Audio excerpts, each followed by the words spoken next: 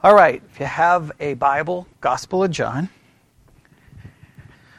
may need Bible dictionaries, we'll see. Maybe not. You may use the one I currently have.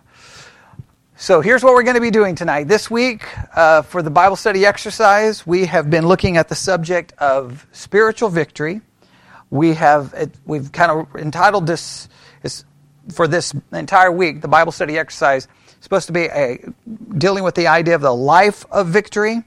We really spent a lot of time working on what is spiritual victory. We did like an entire hour on that, and we read some articles about what they define spiritual victory as being, and we had some major questions and issues with what they had to say.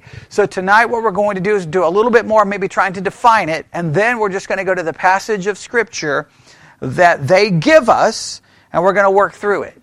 Now we are going to try to see how it could relate to victory, and then we're going to try to figure out what to do with the text, maybe because we're imposing the idea, right? The curriculum says it's about victory, so it's easy to read it and read victory into it. So what we're going to try to do is not read victory into it. That's what we're going to try to do. Now, here's what I need from you tonight. I'm definitely going to need your participation because, as you all know, I've had a number of seizures today, right? And so I'm not in the best frame of mind here of trying to pull this off. But if we work together, hopefully you haven't wasted your time driving here, and hopefully anyone listening online they won't have wasted their time. So I'm going to try to make this as productive as we can be, but I'm just going to be honest with you. If we look at the text, and this has been the question all week, if we look at in fact, this was one of the first assignments I gave everyone. If you look at this text, how does it apply to the subject? So this may be the only thing you may get out of this tonight. There's a possibility is that we have a text of Scripture where, like Bible study curriculum produced by people who should know, say this is what the text is about, and by the time we're done, we may say it's not about that. So maybe it's just going to be an exercise in futility in the sense of all we're going to do is go, well, it's not about that, but I'm going to do my best to try to figure out what it is about, and I'll need your help as well. We're going to entertain the concept, but we will see. So does that work for everyone? Is that a halfway decent idea? All right, so let's do this. I'm going to use, which Bible dictionary is this? I think this is Baker's Evangelical Dictionary of Biblical Theology is what I have here in front of me. And we're going to just do a little bit of work and see what they have to say about victory. I'm just going to kind of skim through it and give some basic concepts, because based off our last study, what conclusion did we come to about what is spiritual victory? Did we come to any kind of conclusion? Okay, I think we came to a pretty firm conclusion. Put it this way. The articles that we read argued that spiritual victory is a practical thing, yes? And they pointed us to what? To know if we have achieved or experienced spiritual victory. They pointed us to the law. Right? So this is very important. And so basically, how would we define what they were teaching us about spiritual victory? That spiritual victory is our ability to do what? Keep the law. And what law did they give us? To love the Lord thy God with all your heart, mind, body, and soul, and love your neighbor yourself. In other words, basically the summary of the entire law, right? Our relationship to God and our dealings with other people. Okay, so now what's the problem with pointing people to the law as a proof of spiritual victory? We can't keep it. Yeah, if we break one, we're guilty of all, and not only that, we constantly break it. I mean, that's the whole point, right? In fact, I did 2 broadcasts on what must you do to be saved, where we went through 3 passages of Scripture, and I gave I try to help everyone understand the concept of law and gospel. So let's do this really quick before we even get to victory, because this is important. Does everyone understand the distinction between a law passage of Scripture and a gospel passage of Scripture? How do you know if you're reading a law passage of Scripture? Do something. Do this. All right? And whenever you read a do passage, what conclusion should you come to? I can't and I don't. All right? Now, a lot of people will say you can. Right? I did an entire broadcast on you can do it, right? It's insane.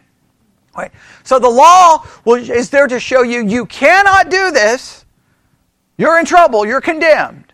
What does a gospel passage look like? It's done. Think of it this way. Law is due. Gospel is done. Right? And Jesus did it, right? It's done. All right? So, that's a very important. Some people remember that hermeneutic. Some people deny that hermeneutic. That hermeneutic typically shows up in what system of theology? Or what stream of theology? Lutheran. It should be everywhere. Okay? It shouldn't be a Lutheran thing. That should be a Christian thing. Okay? Because as evangelicals, we claim that we're saved by grace alone, through faith alone, because of Christ alone, because we can't keep the law. But what most people do in the evangelical world is, you couldn't, and getting saved, now you can. And that's where we strongly disagree, right? So but you can see, if you believe that you can do it, then how would spiritual victory be defined? You doing it. Like if I believe you get saved, you can now keep the law, then I would define your victory as doing it. But if we can't do it, then I need a different definition of spiritual victory. And so our only hope of looking to any real meaningful definition of spiritual victory is that I am victorious in Christ. In Christ I'm what? More than a conqueror. In Christ I can do all things, because in Christ I can do all things. I can obey the law in Christ. I am holy, I am perfect, I am forgiven in Christ. But practically, I'm a sinner. Right? Does that make sense? All right. I think that's important. So, here's some of the things they have to say about victory. And I don't think it's going to be of much help, but we'll just see what we have here. All right, they said the number of times the word victory occurs in the English Bible depends very much on the particular version one uses. For example, victory occurs only 11 times in the Authorized Version, while the Revised Standard Version contains 44 occurrences of the word. That is because a variety of Greek and Hebrew words are used to communicate the concept. So, what is significant about that phrase? From just a Bible study perspective, why should you understand that? Forget victory. I'm talking as far as a Bible student, what does that signify to you?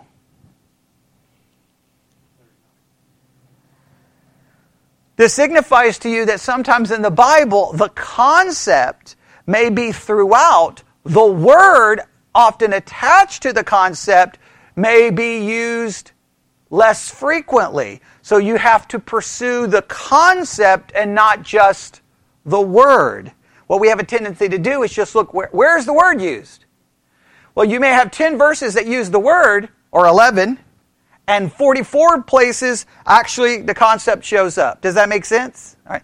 So, and that's another reason why checking multiple translations can be helpful.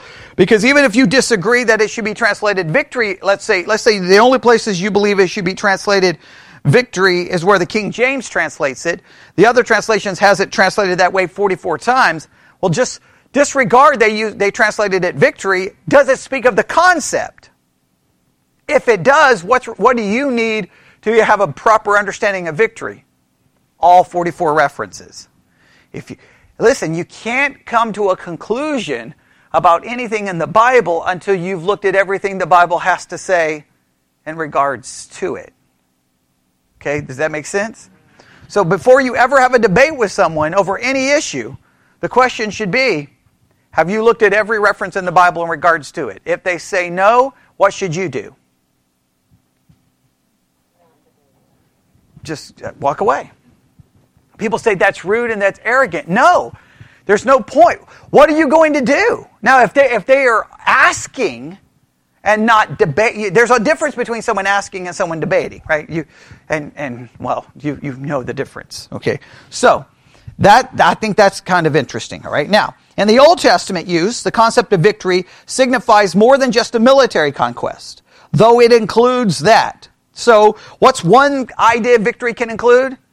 Military conquest. Now, is that's probably speaking of what kind of a military conquest? Actual, literal one. So, it wouldn't have necessarily specific for us unless we try to bring it over to what? spiritual warfare victory. And then we'd have to ask ourselves, what does that look like? But, okay, you get the idea? Okay, they go on. I don't want to spend all night on this because I want to hurry, but I want us to at least look at this. For many of the writers of the Old Testament, victory is ultimately something that comes from the Lord. Hear that? For many of the writers of the Old Testament, where does victory come from? The Lord. And it is the Lord who carries on the fight. Now, if we transfer that over, then this is very much our position, right? He not only does it comes from him, he's the one who accomplishes it. So that would clearly be a positional thing. Now, some people would try to put that as a practical thing, right? Hey, in your Christian life, you struggle against sin. God's there. He'll help you overcome it. And if you don't overcome it, then that means you don't have the power. Therefore, you are not saved. You see how that... Yeah, this becomes sometimes when you get involved in Christian theology, it's just like it can be maddening all the different ways people can handle these things.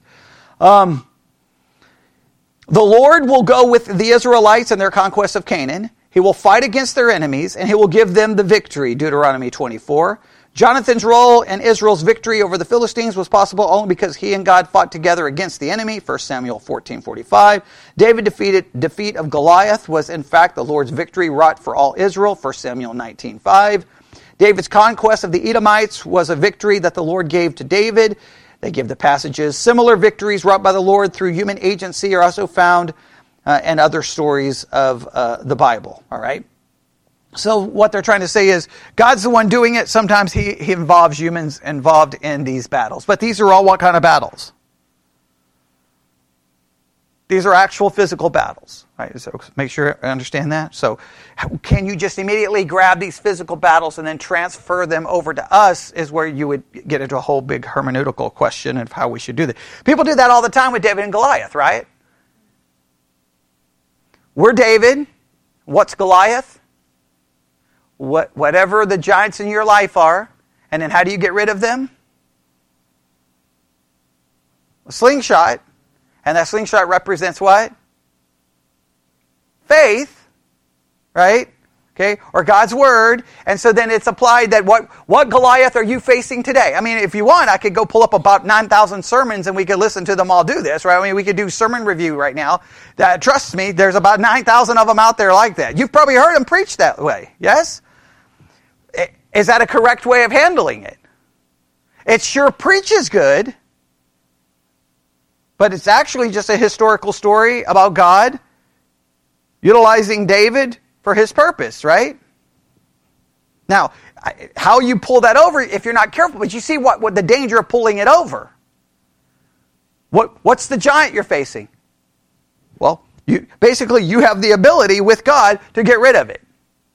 So some will go so far. If it's cancer, that's the Goliath. Have faith, slay it. Some people will just go crazy with... See, once you start going that direction, where do you put the brakes on to stop the application before you give people a false sense of power, which they don't actually possess or have, and then therefore they can't figure out why they still have the disease or their problem is not going away? Because, come on, they tried to kill it with the slingshot, but it didn't work. You see why this could be a problem?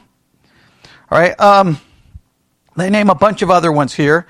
All ascription of victory must go to the Lord, for he is the one, he is the greatness, power, glory, and majesty, as well as victory. In fact, the prophet, and then, they go on to offer some more. Bottom line here, in all cases, what do they want us to realize? God is the one involved here. All right?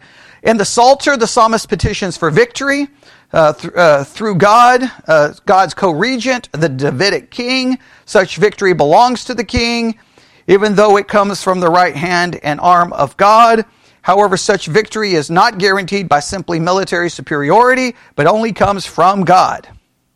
Proverb reminds the reader that while human preparation is necessary for battle, victory belongs to the Lord. I think you're seeing a theme in the Old Testament, all right? The prophets comment very little on the notion of victory. Isaiah reminds the inhabitants of Judah living in the post-captivity restoration that the victorious Babylonian army completes its conquest only because the Lord gives them nations and kings. When there is no human agent to intervene, it is the Lord's own arm that brings victory. The Lord, through Jeremiah's promises to avenge himself against arrogant Babylon by sending his own locust-like army to conquer them. Zechariah reminds Judah that the Lord himself, as a warrior who gives victory, will restore Judah, renewing his love and exulting over them with loud singing. Once again, all of those things, who is at work? God. So, spiritual victory, in this case, this is literal victories, is accomplished by God. He may work with and through people, but it's still God. That's the basis. That doesn't really help us a lot with the concept of spiritual victory. But, all right. Then they jump to the New Testament. In the New Testament, the noun form victory occurs only 5 times, 3 of which are Old Testament citations. That's interesting. Matthew 12:20, quoting from Isaiah 41, states that Jesus, the suffering servant, will neither break a bruised reed nor quench a smoldering wick until he brings justice to victory.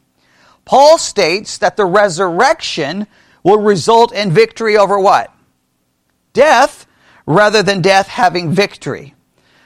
For John, the victory that triumphs over the world is our faith, and the one that overcomes the world is the one who believes that Jesus is the Son of God. That's in 1 John 5. It says, if Israel, and then Paul asks, if Israel's unbelief makes God's faithfulness ineffective, he basically asks rhetorically if Israel's unbelief makes God's faithfulness ineffective, and we know what the answer is. No, it doesn't. Right? Israel's unbelief does not make God's faithfulness ineffective, and we've been talking about that in our Romans 9, because God still has a promise, and we believe he has to literally fulfill them. Paul rejects such a suggestion outright, instead insisting that even if every man is false, God will be what? True, right? Insisting that God will triumph in victory when he is judged. Likewise, believers are not to be overcome with evil, but are to have the victory over it.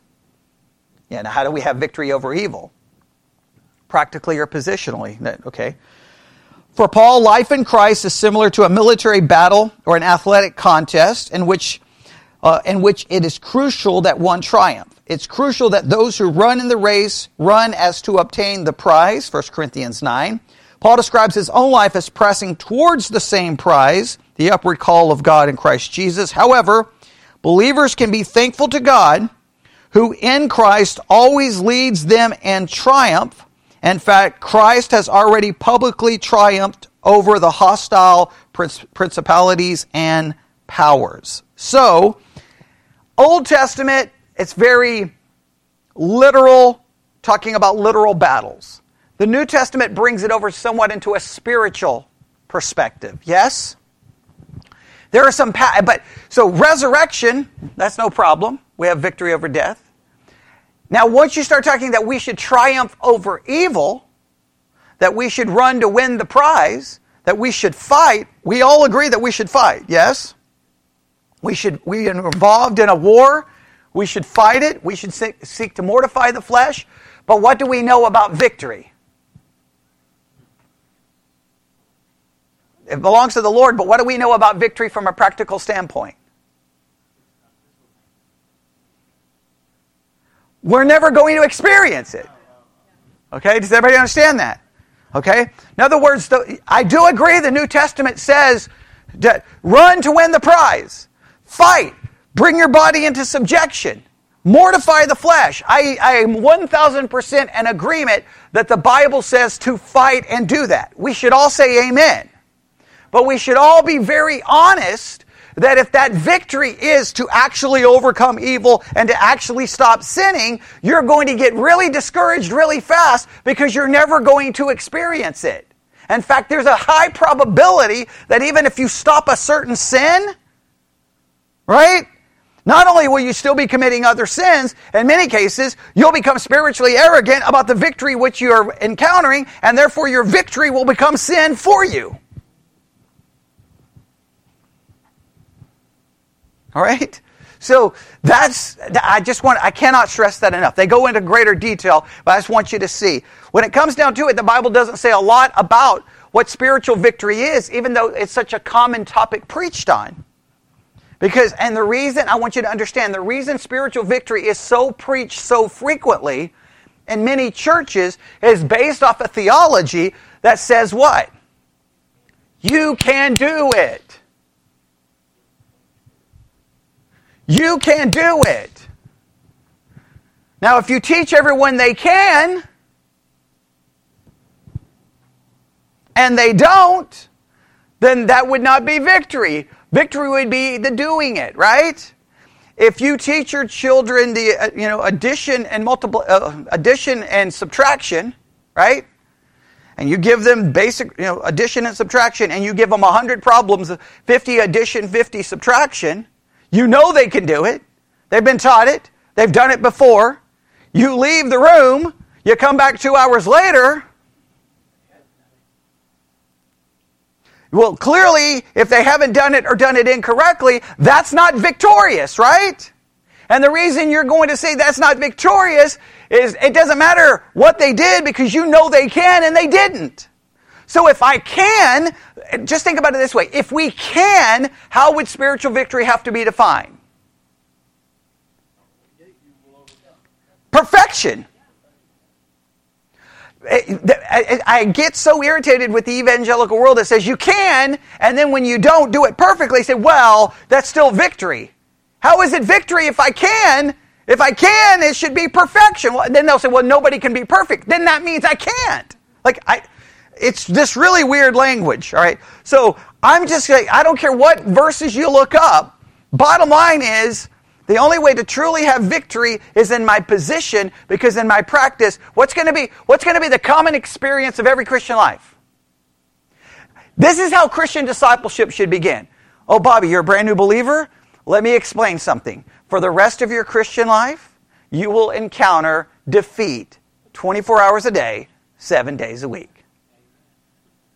No, I know that sounds very cynical, but the fact is, if you don't understand that, you either start convincing yourself you're victorious when you're not, which many Christians do, or when you first become a Christian, you're like, oh, all these people are wonderful, and then you get to know them, you're like, wait a minute, they're not so wonderful, but they think they are. Right? So then you just start thinking, well, I'm supposed to think that I am. But isn't it better to just know it from the start? All right, now, with all of that said, that kind of concludes all of our thinking from last time. Now, the text of Scripture offered by the curriculum starts where? For those who are looking at the curriculum, John chapter 16. John chapter 16. John chapter 16. All right? Now, there's a part of me who wants to try to put some of these words back into this broader context, but we won't do that right now. But we spent weeks looking at John 13, 14, and 15, and parts of 16. All right? So here we go. All right? What precedes... Well, we're going to start the curriculum passage. They start in verse 19. We're going to start in verse 17. So before we get started, what precedes verse 17 in John 16? What is discussed in verses 1 through 16? You can just skim it and give me a basic summary. What is discussed in verses 1 through 16 of John 16? Okay, well, first, you're going to be persecuted. Right? Everybody see that? I think it's verses 1 through 4. Would everyone agree that's persecution? Does verse 5 change subject? But now. Okay, so clearly it changes. Right. So let's just start. Persecution is a reality that he tries to prepare them for. All right? So we have that context. Now, starting in verse 5, what's the subject that begins in verse 5 on the way down?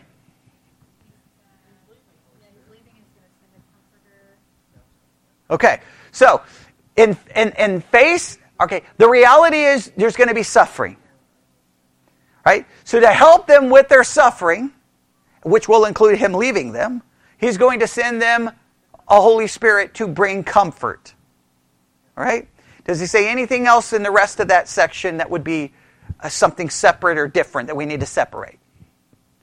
Because he talks about the Holy Spirit starting from what? Verse 5? Is it starting 5 or 6? 7, okay. And the Holy Spirit's talked about in verse 7 down to where?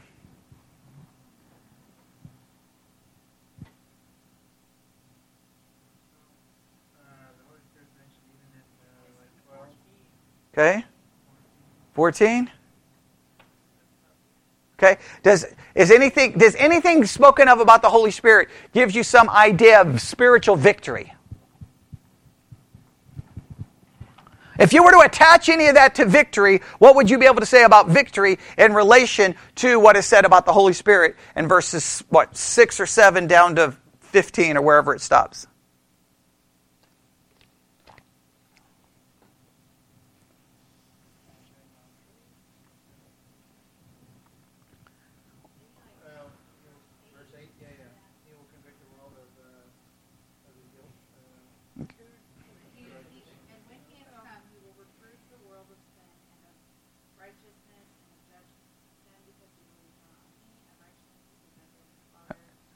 Okay.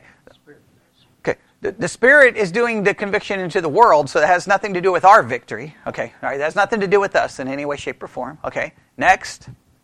So he's going to convict the world. That's a good thing. I'm not in any way diminishing it. I'm just saying it doesn't really say anything about my spiritual victory. All right. Next. After he's going to convict the world, then I think he switches over to what he's going to do. He's going to do this to the world, but what is he going to do for whom? Immediately, that's not us.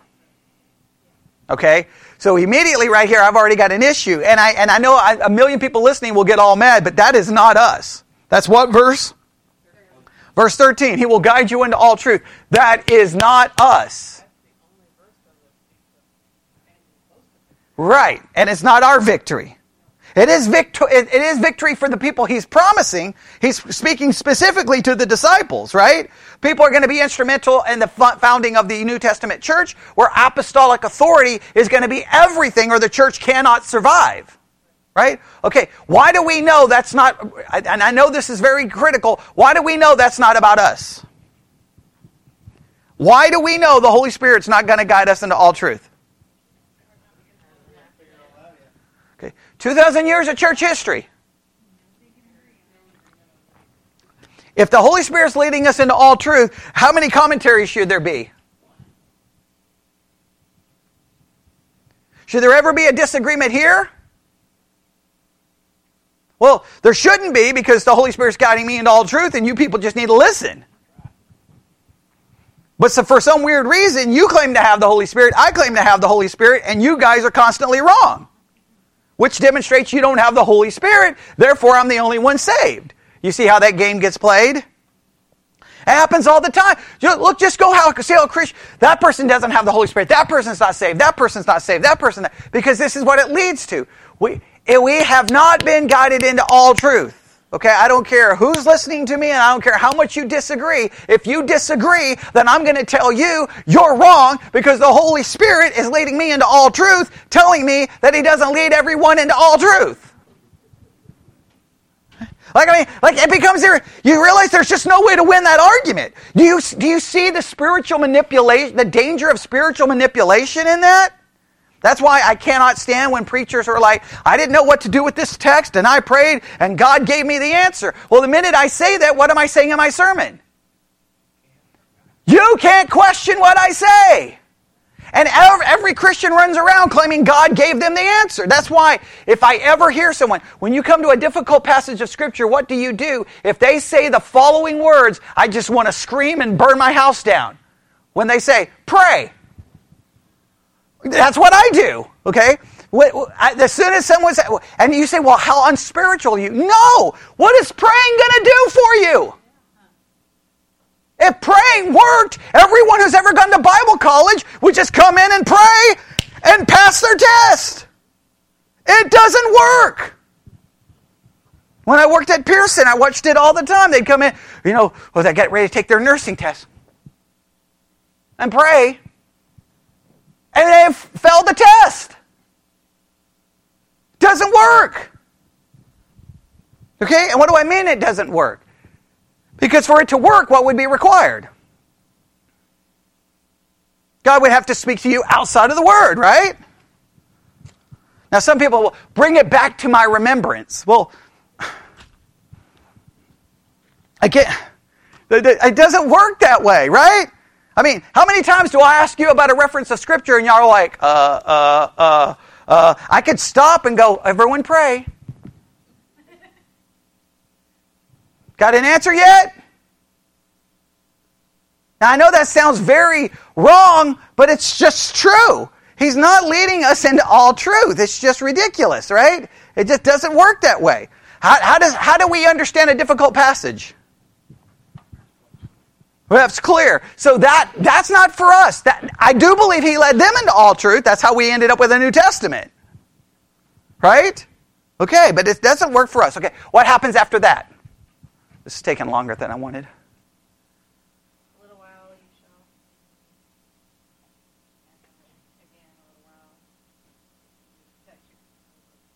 Okay, so he promised it again, and that's, I think specifically to them, it's a promise, because then and they do see him again pretty soon, right? He goes to the cross, dies, buried 3 days, raised again, and then they see him, right? They see him, right? He appears to them, right, at different times. Yes, agreed? Okay, and then is that how that section ends? All right, now, go to verse 17. Here we go. We got to get down all the way down to verse 33, and we got to go fast. All right, here we go. That took a long time, but here we go. Everybody ready? Then said some of his disciples among themselves, what is this that he saith unto us? Right? Okay. They're like, does anybody know what's going on here? Does anybody know what's happening? We are so confused. We don't know what in the world is happening. All right? Now what happens?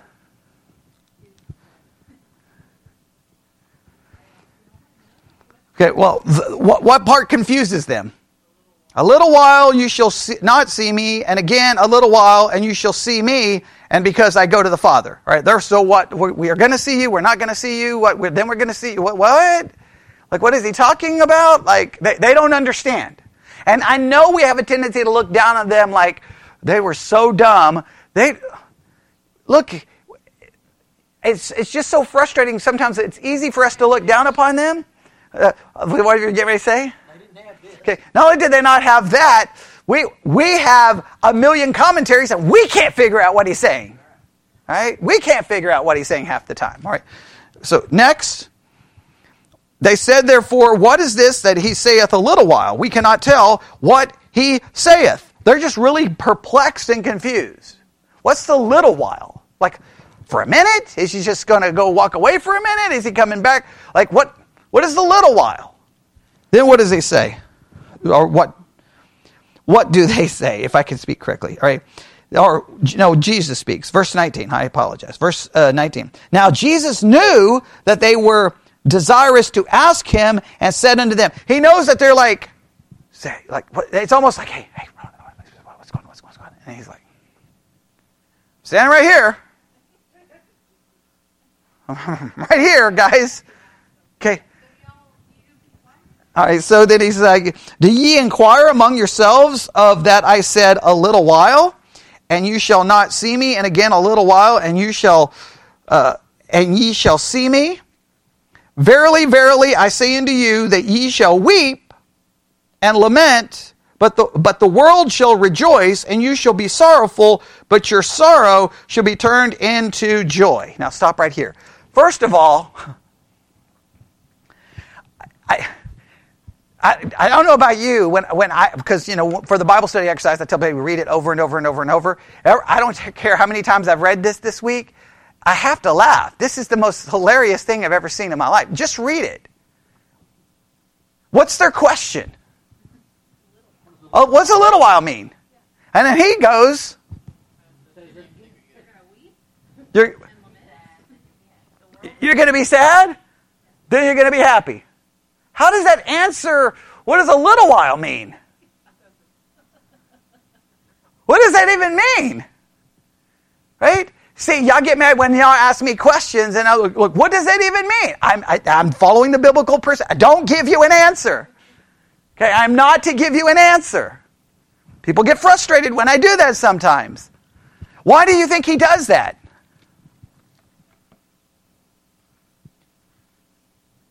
From a teaching perspective, why do you do this?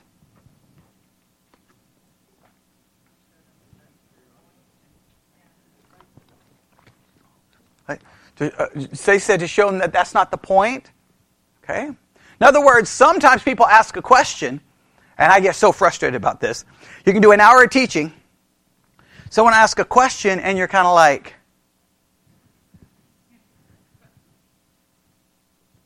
what?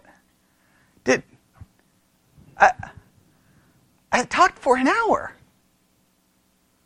What do you even talk? And you don't want to be mean, but you kind of want to go, were you paying any attention? And usually, like from when you're doing it in person, you can almost see it coming. Like you're preaching, boom, boom, boom, and you say one thing, and all of a sudden you just know that's it. The person's done.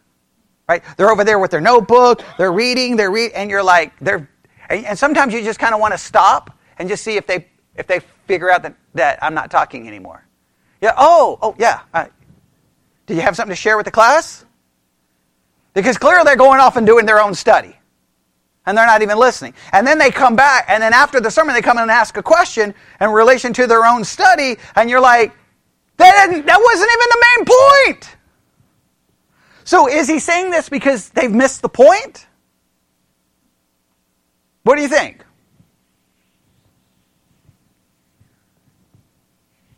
I mean, this is open. You're free to try to. I mean, anyone who reads it, you've got to try to figure out what he's doing here, right? It seems weird, right? I'm going to be here, then I'm going to be gone, then I'm going to come back, right? And so then they're like, oh, so a little while. What does he mean by a little while? And then his very next words are what? You shall weep and lament. The world's going to rejoice. You're going to be sorrowful. All right. It is words of comfort. So it's almost like he does. See if this makes any sense. I could be wrong. Just throw it out. All right. Hey, Bobby, I know you're trying to figure out a little while. Okay. You're missing the point here. I'm leaving.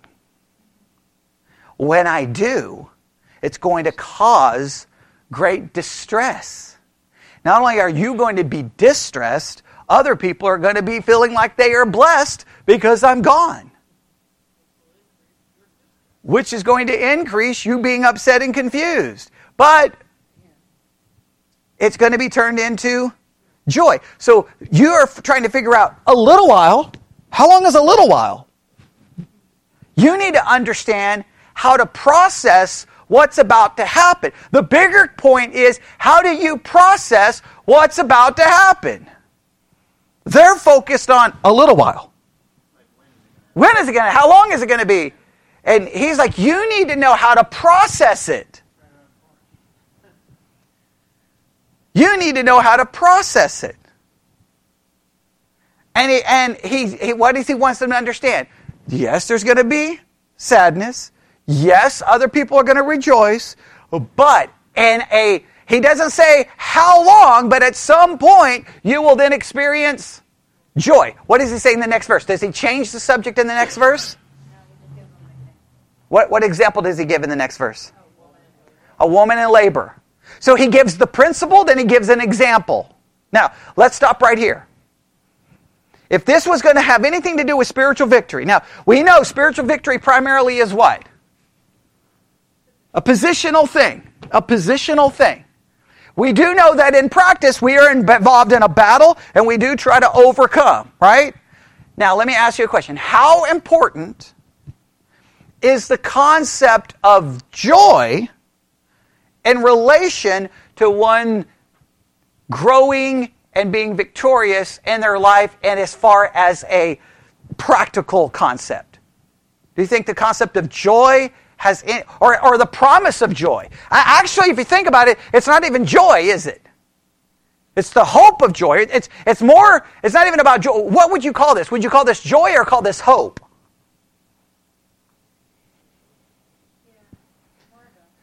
Because they're not going to have joy for a period of time. So it's really a concept of hope. Would you agree? Or disagree? How many agree? How many think it's he's trying to give them he's trying to give them the understanding of joy, or is he trying to give them an understanding of hope? I got how many hopes? 2. I got and don't know back there. Don't know. Okay. Right. I'm saying up to this point. Like when he talks about for a little while, clearly he's implying for a little while they're not going to have joy. Well, if you're not going to have joy, but joy is coming, well, when you don't have joy, then that means it can't be joy that's the issue, it's hope. Or the joy would be no value until you get it. A promise of joy, but what's a promise of joy? Hope. Right? So now we'll go further on, but I'm saying initially I think this is almost a promise of hope. Now, let's ask the question again. How would hope be significant for you in your Christian life?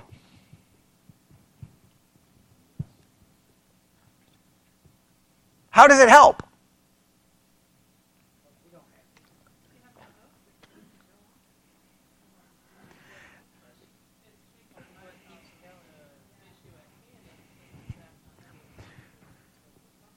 What it should do is that whatever you're facing, right,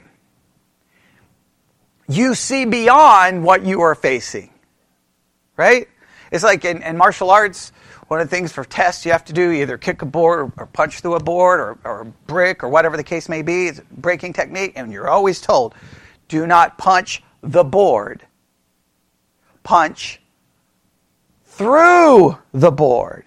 You're punching on the other side. If you just punch the board, you have a tendency you go through. You're punching on the other side, right? So in a sense, hope is you see this, and you're like, that's not good. That's not pleasant. That's horrible. That's pain. That's suffering. It may be tragedy. It may be death. It may be disease. It may be plague. It may be pandemic. It may be isolation. It may be depression. It could be your house burning down, whatever it is. And what do we have a tendency to do whenever it's pain? That's what pain does, right? I can't see anything but pain. What Jesus is saying, there's going to be hope. And that hope is going to come in the form of joy. Now in their case, the little while is reference to what? And in the case of the disciples, the little while is a reference to how long? The little while. They're asking a question about a little while. He just gave them a promise of joy. So what is the little while in their context?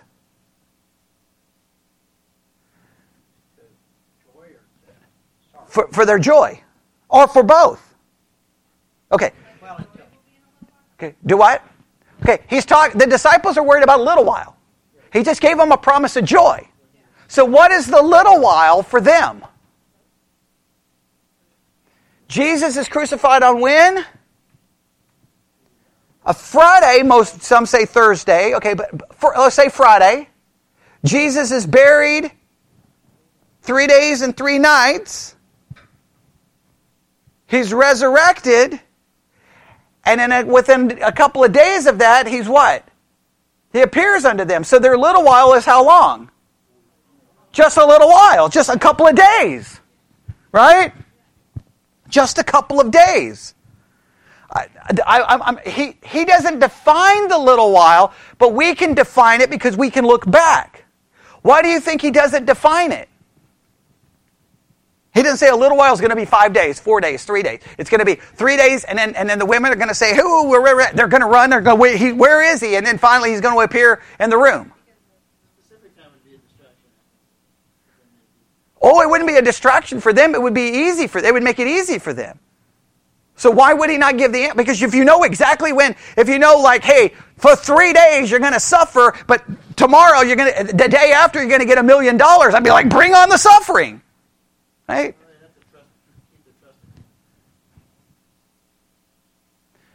Think of it this way. If he gives them the time frame, then this all becomes irrelevant to you and I. Do you know how long little while is for you? You don't know. Right? Some people's little while is they're born and they grow, they find themselves at the age of 5 or 6 with some horrible childhood disease that they suffer until they're 20 or 30 and then they die. Their little while is 30 years or 20 years. Some people go through a life of suffering. That little while is long time. What's the hope of joy then? Well, death, you're freed from it, right? Salvation, glorification. Does everybody? Everybody's looking. Either I'm not explaining myself very well, or I'm confusing everyone. The question is, what is a little while? Yes, does everyone agree that that's the question? Jesus doesn't appear to answer the question, right? He immediately goes in. You're going to be sad. They're going to be happy, which is going to make you sadder, but then you're going to get joy. What's their little while? We know exactly how it is. We've read the book, right? He dies, they run off, the women come and say, hey, the body's missing.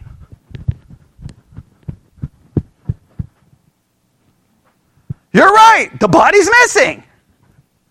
And then when they go back, who appears? Their little while just ended.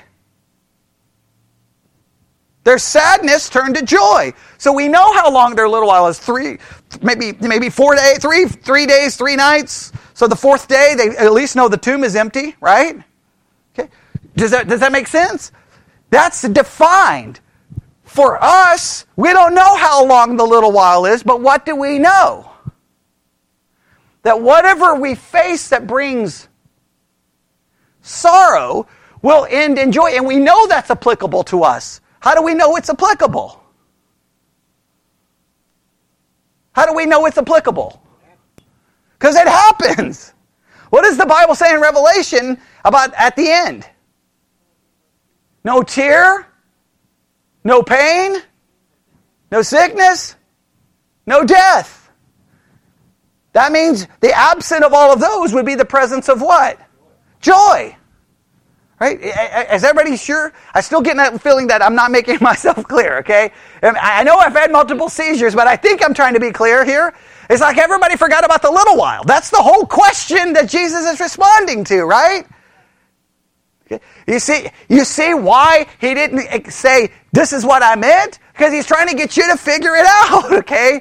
They're going to know exactly how. He doesn't have to tell them how long a little while is because they're getting ready to experience it. He's giving them all this information right before he gets ready to be arrested. Does that make sense? But we're not given that information. All right? I started suffering with my seizures in 2003. I don't know where the little while ends. But at some point I won't have seizures anymore. Does that make sense? All right. Now, what happens next?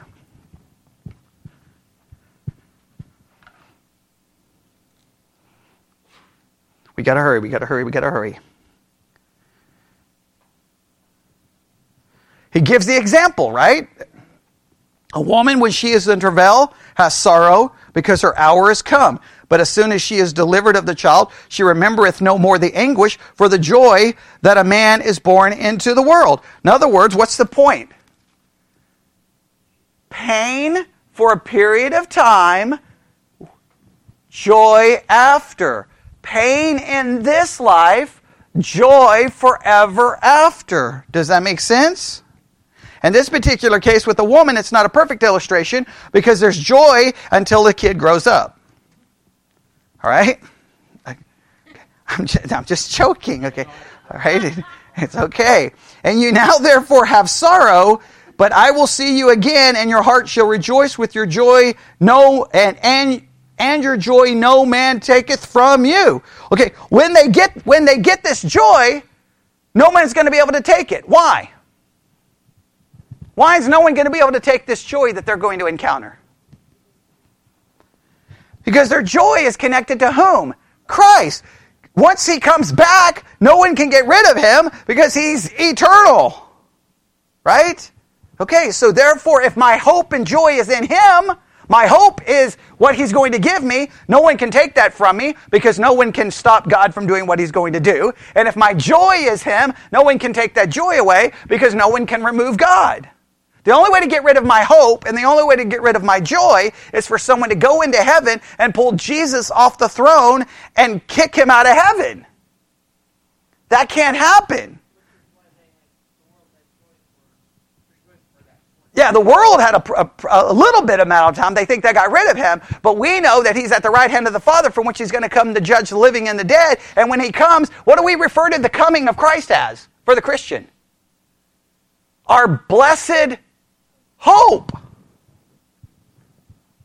Our hope and joy is complete. My joy can't be taken by this world because it's in Christ. It's not in the world. My hope has nothing to do with what the world does. My hope is not gas prices go down, gas prices go up, war stops, war begins, this person's in the office or this person's elected. None of that has hope or joy for me because my hope and joy is in Christ.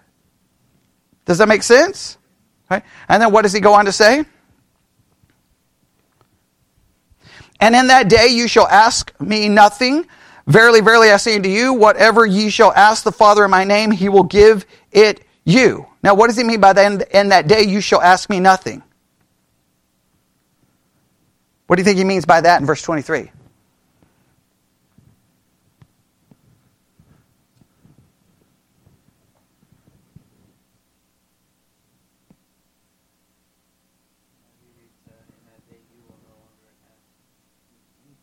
Right. Okay. Well, when he's present, we don't need anything. Right? Because he is our joy and our hope. But when he's not there, then make reference to doing what? Asking the Father, and he will give it you. Now, a lot of people will say, so if I ask God, he's going to give me anything. We know it's not a guarantee because we can ask God all kinds of things and not get them.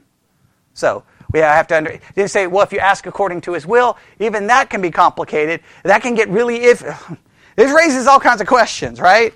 Because I'll just show you how this can drive you theologically insane. All right.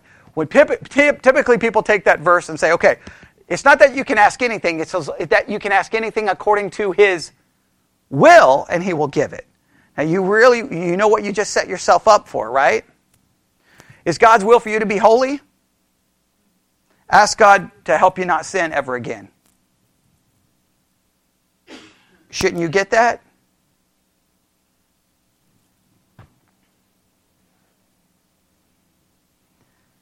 Now that will drive me insane. Hey, because that's what I was talking about. Ask anything according to his will and you'll get it. Well, then I asked him not to help me sin and I sinned. So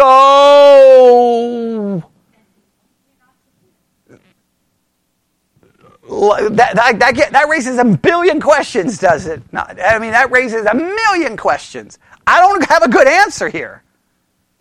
I probably don't have enough faith. That's probably it. But I have yet to find anyone have enough faith to stop sinning. Okay, so, all right. Verse 24. Hitherto have you asked nothing in my name. Ask and you shall receive that your joy may be full. That's interesting. These things have I spoken unto you in Proverbs, but the time cometh when I shall no more speak unto you in Proverbs, but I shall show you plainly of the Father. All the day you shall ask in my name, and say not unto you that I will pray the Father for you. For the Father himself loveth you, because you have loved me, and have believed that I came out from God. I came forth from the Father, and have come into the world. Again, I leave the world and go to the Father. Now, because we're out of time, we didn't get down to verse 33, but I've done Bible study exercise. I never promised to do it all, so I've given you a lot. So here's what I will say, right? Here's what we will say. Jesus is emphasizing for the disciples the reality of suffering and the promise of hope and joy and the source of that hope and joy. So let's go through this again. Jesus is explaining to them the reality of suffering. Everybody got that? You may want to write this down. Right? Now, this is very important.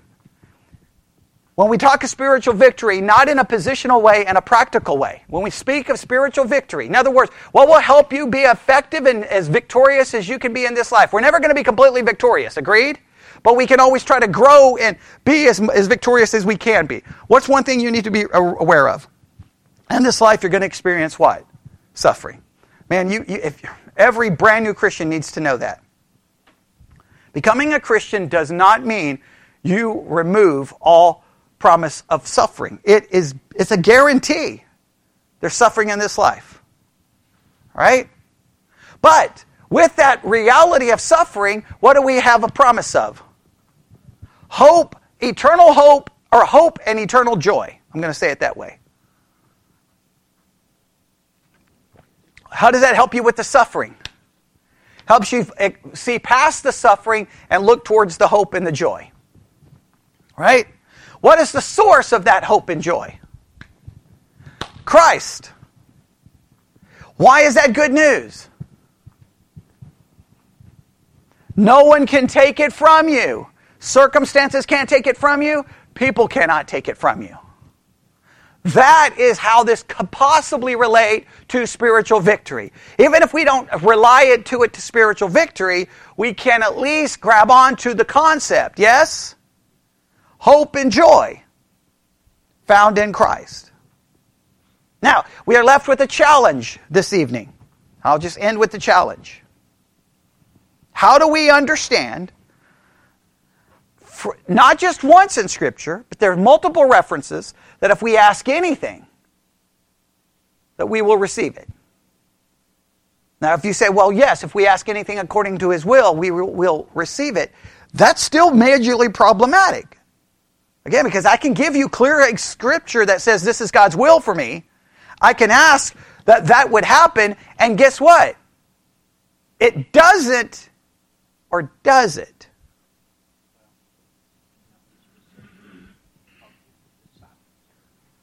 Okay, very good. Bobby just offered one possible answer. We already know that He's not going to guide us all into all truth. That's very much a promise for the disciples. Is this a promise for the disciples and not for us? Ask anything, you're going to receive it. If we remove it from us, then we don't have to worry about it, right? Now, some people are like, no. But again, the minute you say, yes, if you ask anything according to God's will, you will get it, then is God's will for me to be holy? Make me completely holy. Well, obviously that's not going to happen practically. It could be answered. He has positionally. So in that case, He does give me that. But I like Bobby's possible answer. Well, maybe this is for the disciples. Because they do go on to do some amazing things, right? Some amazing miracles. Healing people. God speaking directly to them. Very good point. Paul, was this for Paul? Was that promise there for Paul? Paul's not around. Yeah, so see, if we restrict that just to the disciples that were present right there, then we don't have a problem with Paul being told no. Now, we could say, well, Paul asking to remove the thorn of the flesh wasn't God's will. So then we would have a way out, right? So, in other words, I'd have to find something that clearly is God's will. I know this. None of them were sinless. And have an ailment or a disability and still preach God's word. It comes across. It affects one. Well, yeah, it could be argued that, yes. So, I think we could restrict this to just the disciples who are present, right? And that's the only application. If we try to expand it, you see where the problem gets, right? Because all I got to do is find something that the Bible says is God's will. And when people ask for it, they should get it.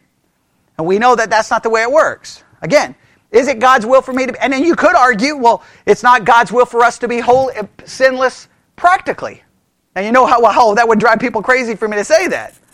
It's not God's will for you to be sinless in practical terms. People will lose their minds if you say that. But clearly, I mean, you pray all day for you to stop sinning. You're not going to stop. You can pray 24 hours a day. You are not going to stop sinning. You'll be sinning while you're praying. Probably after about 45 minutes. You'll be like, I'm hungry and I'm tired, and you're going to stop. I guarantee it. So that's a challenging section. Agreed? I wish I could give you an answer. Well, no, actually, I don't want to give you an answer. So I like leave it this way. All right? But I want to make sure we don't get confused. That first part there about a little while, the hope, do you understand why I'm drawing an application to us from that? Because some of this we think is directly, specifically at the disciples. Because I'm not taking the little while saying, well, they only suffered for that many days and us. That's why I wanted you to say, how long was a little while for them? That's why I was trying to get you to answer it. Why can I say the principle applies to us? Suffering is a promise of life. That is we're all told that tribulation is going to be in this world, right? Does everybody agree with that? Okay. Do we all have the same hope? Christ. Joy is in Christ, right? So in other words, we can take those principles and they are applicable even though there's some things in this text that are specifically for them.